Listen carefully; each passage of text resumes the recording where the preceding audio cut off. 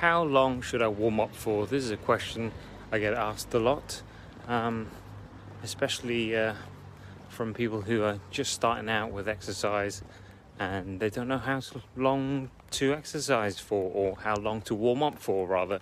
And it comes down to intensity, really, in terms of how intense the session itself is going to be. So if, say, you're going to go and do 100-meter sprint or something, right, where you're going to be working at your max effort only for, I don't know, world record pace is going to be 9 point whatever seconds, but for us mere mortals it's going to be, I don't know, 15, 20, 30 seconds of top max effort. The more intense your workout is going to be, the more thorough your warm-up should be.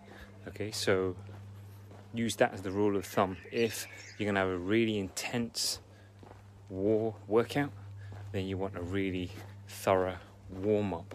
And what I mean by thorough is going through the exercises that mimic the training that you're going to do. So if you're going to be running, then you're going to put your body through movements that are going to mimic your running. If you're going to be swimming, you're going to warm up the body by mimicking the movements that you're going to be doing when you're swimming, right? It has to be specific, and we want heat in the joints and muscles.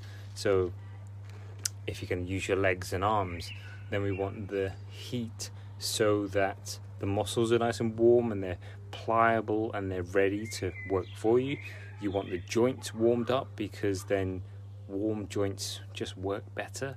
In terms of the joints, most of your joints are going to be what's called synovial joints, whereby there's like a fluid, like a capsule of fluid that wraps the joint, and you want ultimately for the joint to be nice and lubed, so to speak. And when you're cold, when you're at rest, that liquid, that synovial fluid it's called, tends to be quite thick, whereas when you warm it up, it tends to be kind of like heating up fat, like from room temperature to hotter, right? And as you raise the temperature of fat, it generally becomes closer and closer to liquid form, and therefore it's going to help lubricate most of your joints around your knees and your hips and everywhere else, and ultimately mean that your running is easier, is smoother. Okay, you wouldn't start up a car, you wouldn't start up an F1 car. I know that you're not a car, but analogy wise, you wouldn't start up a car and then go flat out with it. You would warm it up as you would your own body, right? So get with the rule of thumb of the longer and the harder, or rather the shorter and more intense the workout that you're going to do, the more thorough and the longer you're going to have to warm up. So if we look at a 100-meter sprinter, they're going to be warming up for the best part of an hour or so, for that literally 10 seconds of effort.